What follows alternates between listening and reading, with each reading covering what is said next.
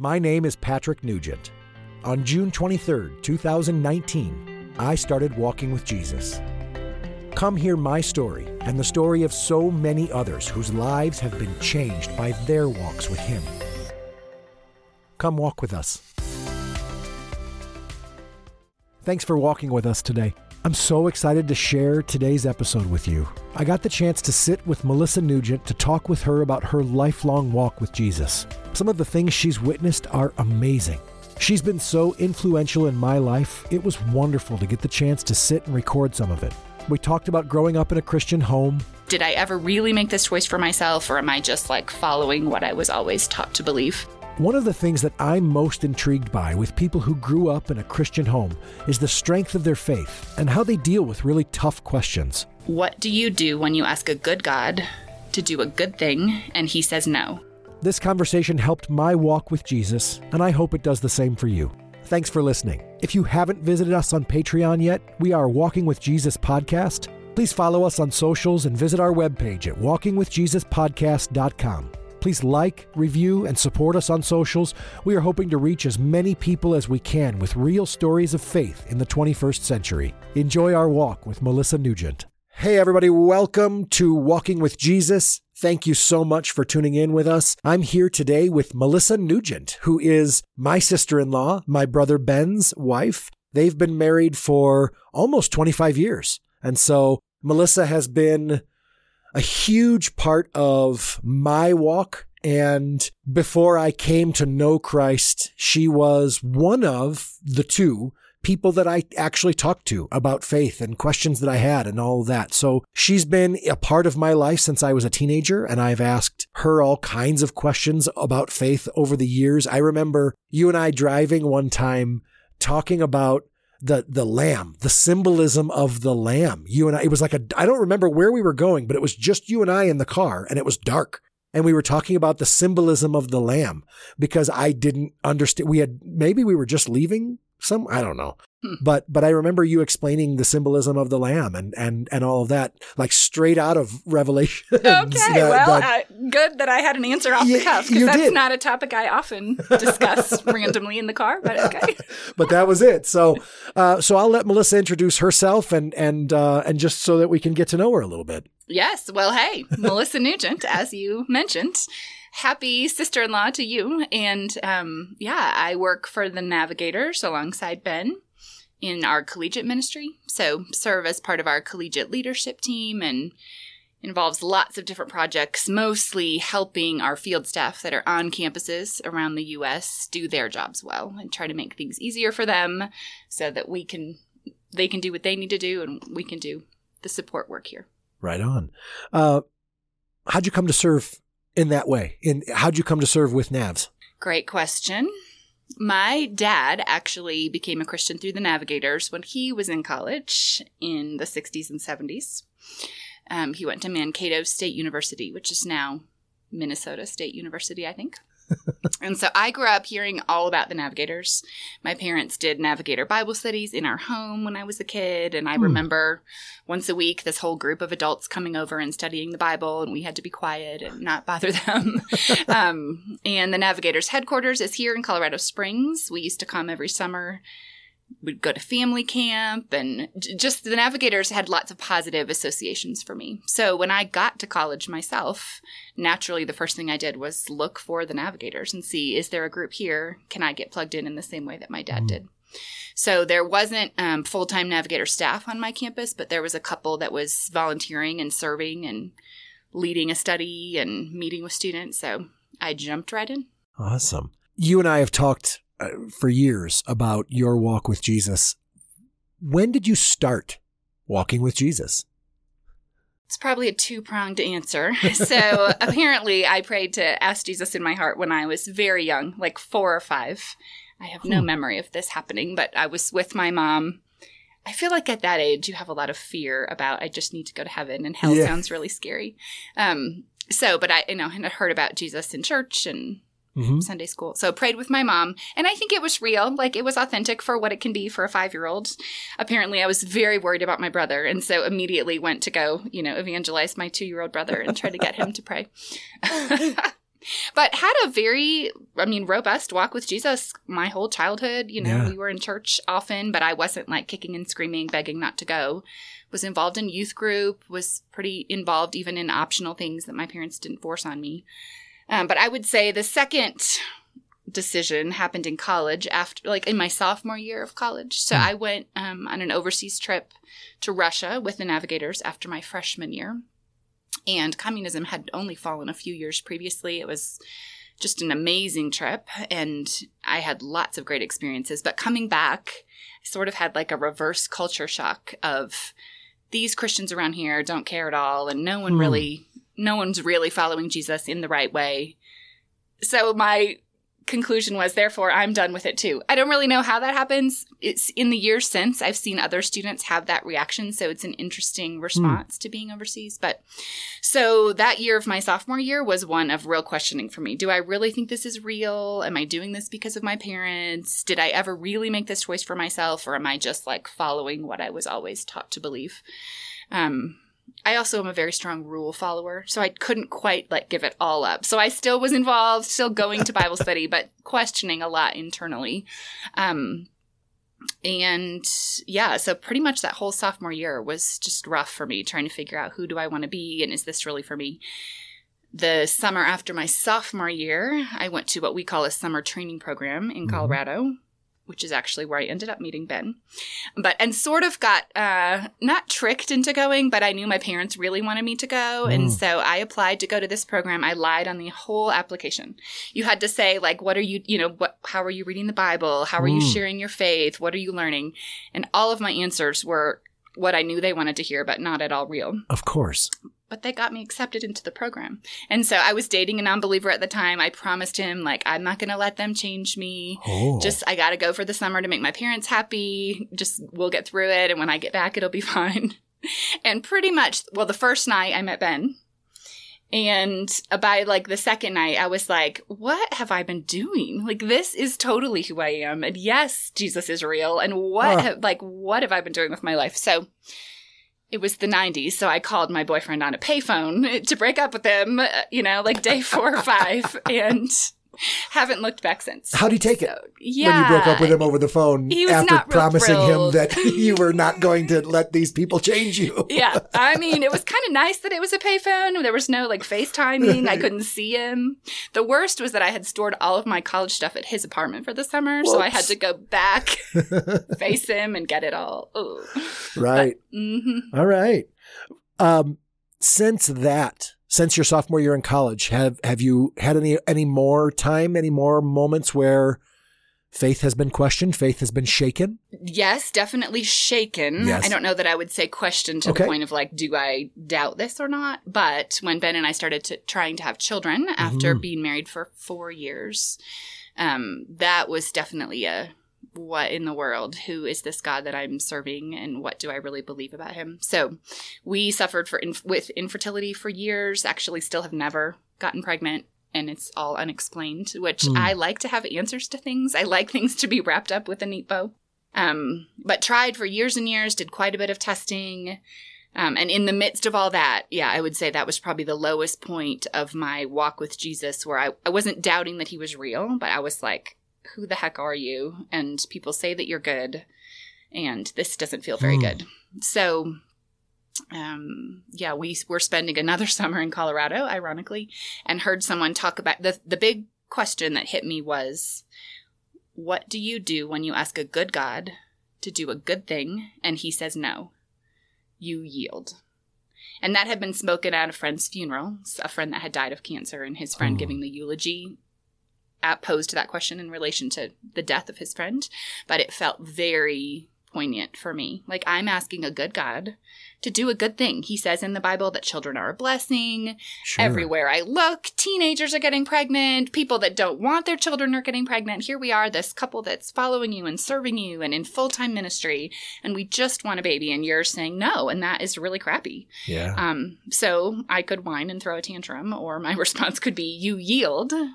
And that really just broke me. And in that moment, I think it just, again, shifted my whole perspective of, okay, I'm not God. I have no idea what he's doing, but he does.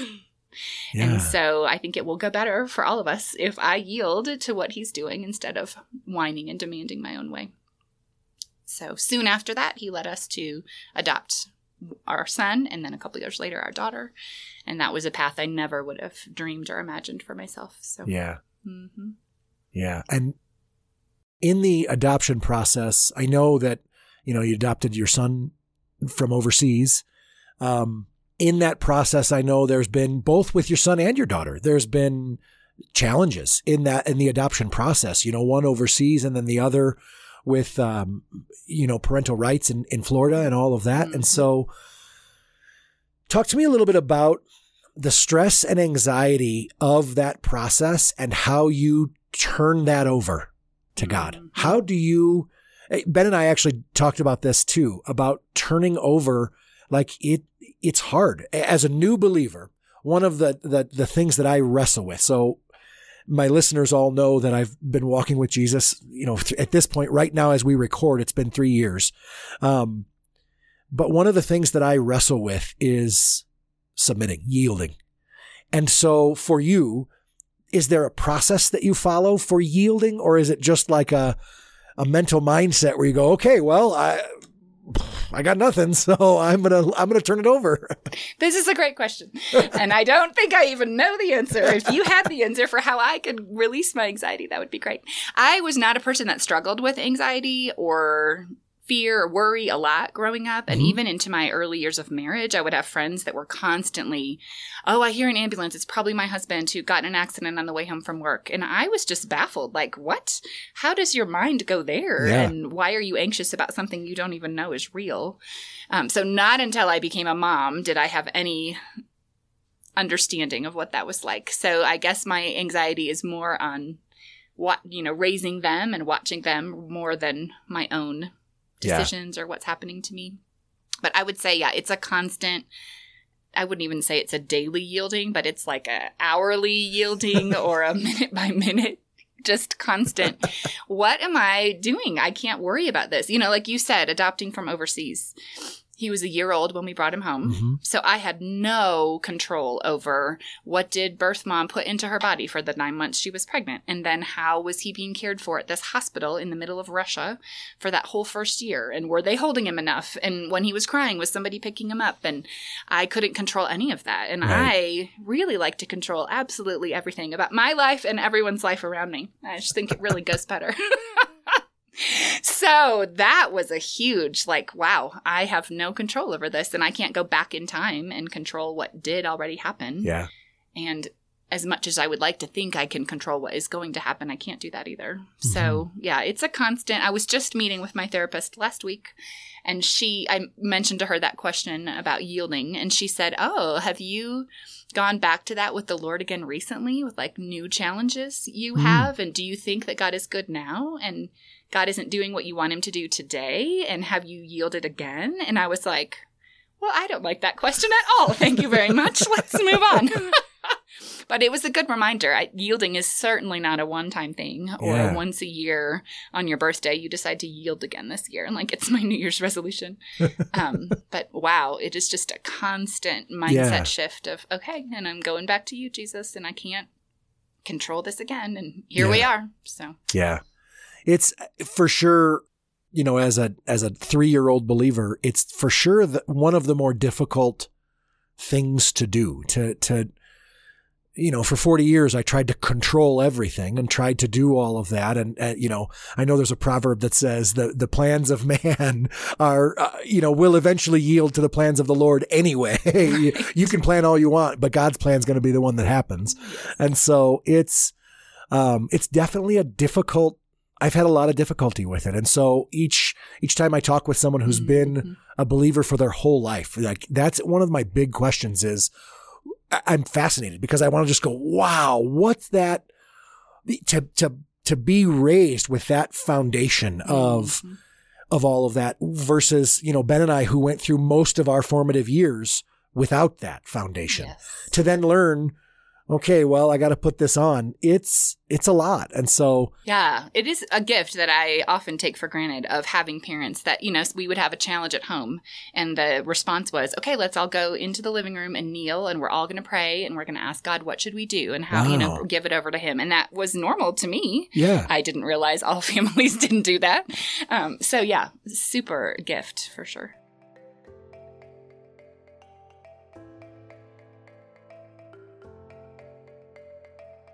What do you think the biggest myth of Jesus is? When you tell people, I'm a Christian, we can't put thoughts onto people, but that there's an impression that goes through their head of what a Christian is or does and all of that.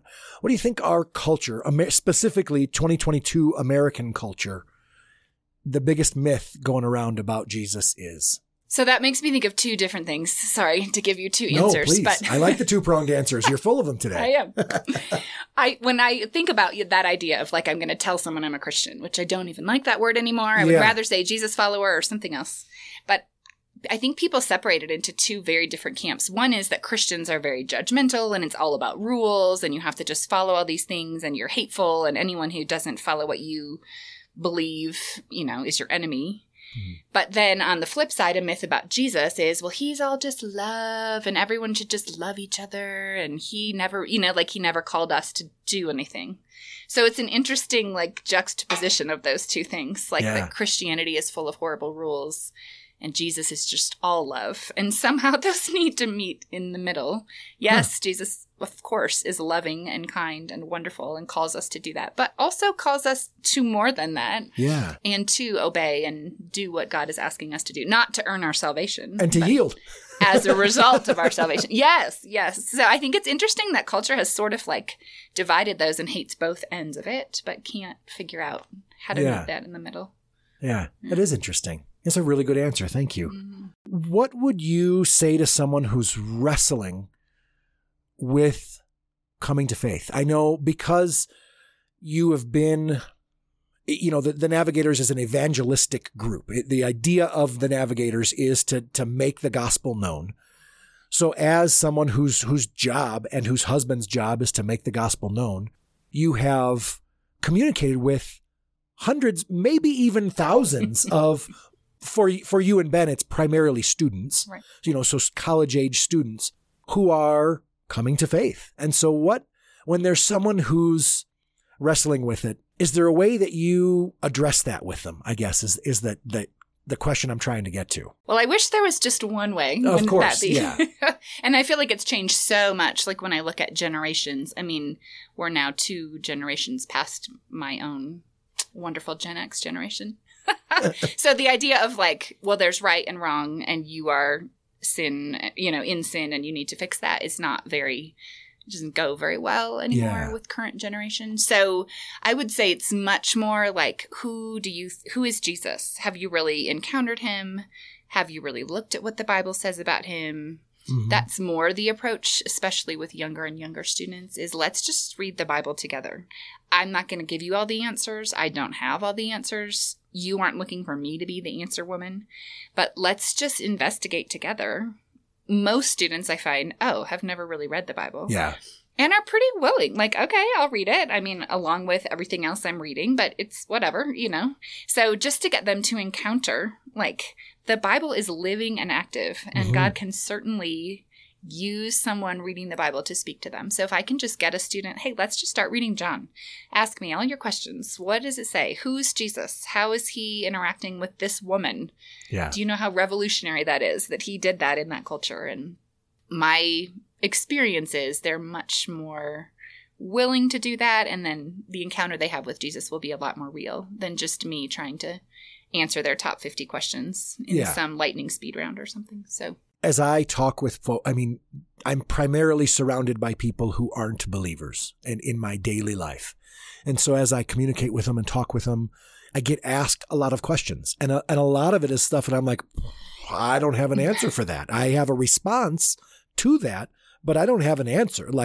There's only one that has the answers. And so that's a really good answer. And I know a lot of it is situational too, that depending on what the question might be. There's Right. there's different things on what people might be wrestling with about coming to faith. A lot of it is cultural, a cultural understanding of, oh, well, a modern American culture sees Christendom as oppressive. Oh, Yes. you're telling me I can't be me. I can't do the things. And so one of the things that I've talked with you about in the past is that's not it. That it's you actually you're still you. You choose to elevate something else above you. Mm-hmm. And so, Yeah. and that's, I think those were words that you said to me, man, I must've been 20. Just a couple of years ago. Yeah. Like still dating Kim and maybe Wow. even living with Kim at the time. Yeah. And that's because you and Ben had conversations with me about, you're living this way and you're not, you and Ben have this amazing gift that you don't go out and hammer people over the head with the gospel. That is not either of the way that you do this, but instead talk with them about choices and things like that. And so I've always really appreciated that, and all of my friends that have encountered you, every time I talk with my friends and I say, my brother and his wife are coming, people are like, oh, well, that means we can't swear. And that means we can't do this. And I'm like, I don't know who you think they are. Like, my brother's not the Pope. Right. And even then you could still probably curse around the Pope. He'd probably get down on that. When someone comes to faith and starts their walk with Jesus, there's a lot, there's a lot to that. They, to yield and to accept that, I can't do this on my own. I think about Romans 7 a lot, like that. I know what I'm supposed to do, but I just keep breaking it. I can't Yes. And so when you finally just relinquish and say, all right, I'm a broken sinner who can't do this alone. So I accept. What's next? What's the next piece of advice that you would give to someone who has just come in and said, okay, I just grabbed Jesus's hand. Now what? Now I'd cheer and throw a party for you. And then figure out how to spend time with him every day. Not in a crazy legalistic, you have a checkbox, but how are you going to get to know him if you don't spend time with him? Sure. And how is God going to speak to you if you're not spending time in his word?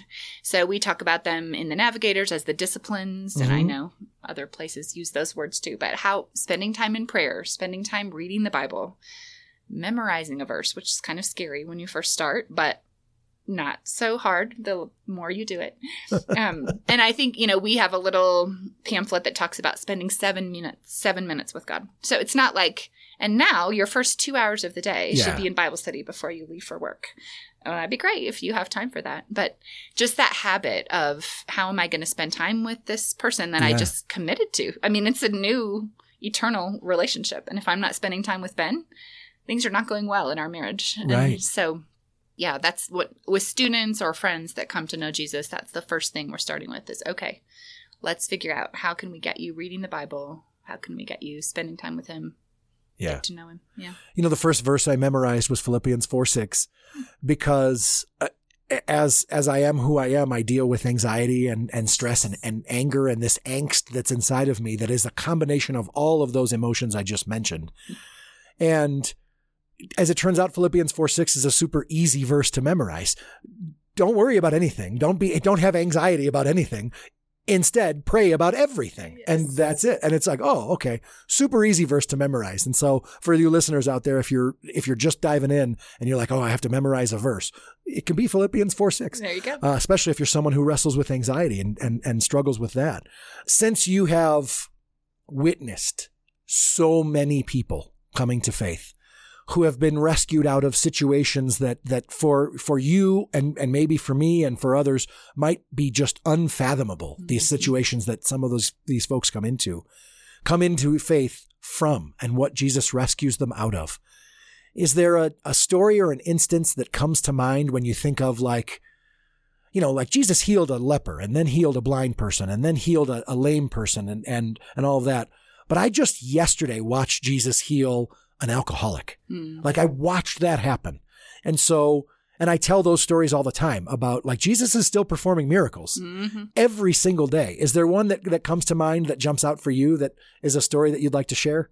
Yes, I would say, and this is from a few years ago, before we even worked for the Navigators, I was working at a Christian publishing company. And so there were lots of friends there, but in particular, 2 other friends and I, so 3 of us in our mid-20s, all newly married, all kind of new to the workforce, post-college. And there was a girl that worked in our department, 17, was a temp. And we all just sort of adopted her into our friend group and tried to get to know her. And, you know, what is she doing here? And she knew nothing about Jesus, but ended up as a temp in this Christian company. And yeah, so we would have lunch with her, get to know her, got to know her boyfriend. Ben and I, you know, went on a double date with them. And eventually, after a few months, we found out she was pregnant. So she moved in with her boyfriend. We were still supporting her and just loving her. Again, not that, well, you better get everything figured out before you meet Jesus, but let's just keep introducing her to Jesus and he can figure out what she needs to do with her life. And at one point, yeah, she started sharing that things were not going well, that he was abusive, that she was worried for herself, but especially for this baby. And so we just kept loving on her and sharing with her. And she was very interested in the Bible. She wanted to read the Bible at work. She wanted to know more about Jesus. And so Ben and I told her at one point, hey, if you ever need help, you can call us like anytime, night or day, we will be there. And so shortly after the baby was born, we got a call one night at 10 or 11 at night. Like, I can't do this. I need you to come right now. Can I move in with you? So we were like, okay, you know, like, here we go. We had said, call us, we'll help you day or night. And now here she was. And so suddenly this like 18-year-old and her 5-month-old baby moved into our second bedroom in our tiny little apartment. And we just got to, now we weren't only just sharing over the lunch hour at work, but she was living there. And we had so much opportunity to share with her. So she shortly after that prayed to trust Jesus, started coming to church with us, and was just surrounded by this community, which I think is amazing. A lot of times people come to Christ more, I think, when there's a community or there's friends. It's not just one person. And so, yeah, we got to watch her life change. And she changed her life, which made a difference for her son's life. And, yeah, put her on a whole different trajectory. Yeah. So it was amazing. So that son would be 20-something now. Yes. Yes. Have you heard... No, any Ben update, and I were anything? just talking about them the other day, and I need to try to track her down because it's, you know, we've moved across the country multiple times and lost touch with each other. But it would be fun to hear what they're up to these days. It would be fascinating to know. So if you do get an update, we're going to have to schedule a second session so that I can plug in, because I'm going to have some listeners that go, well, I want to know about this baby that's now 25 years old. Yes.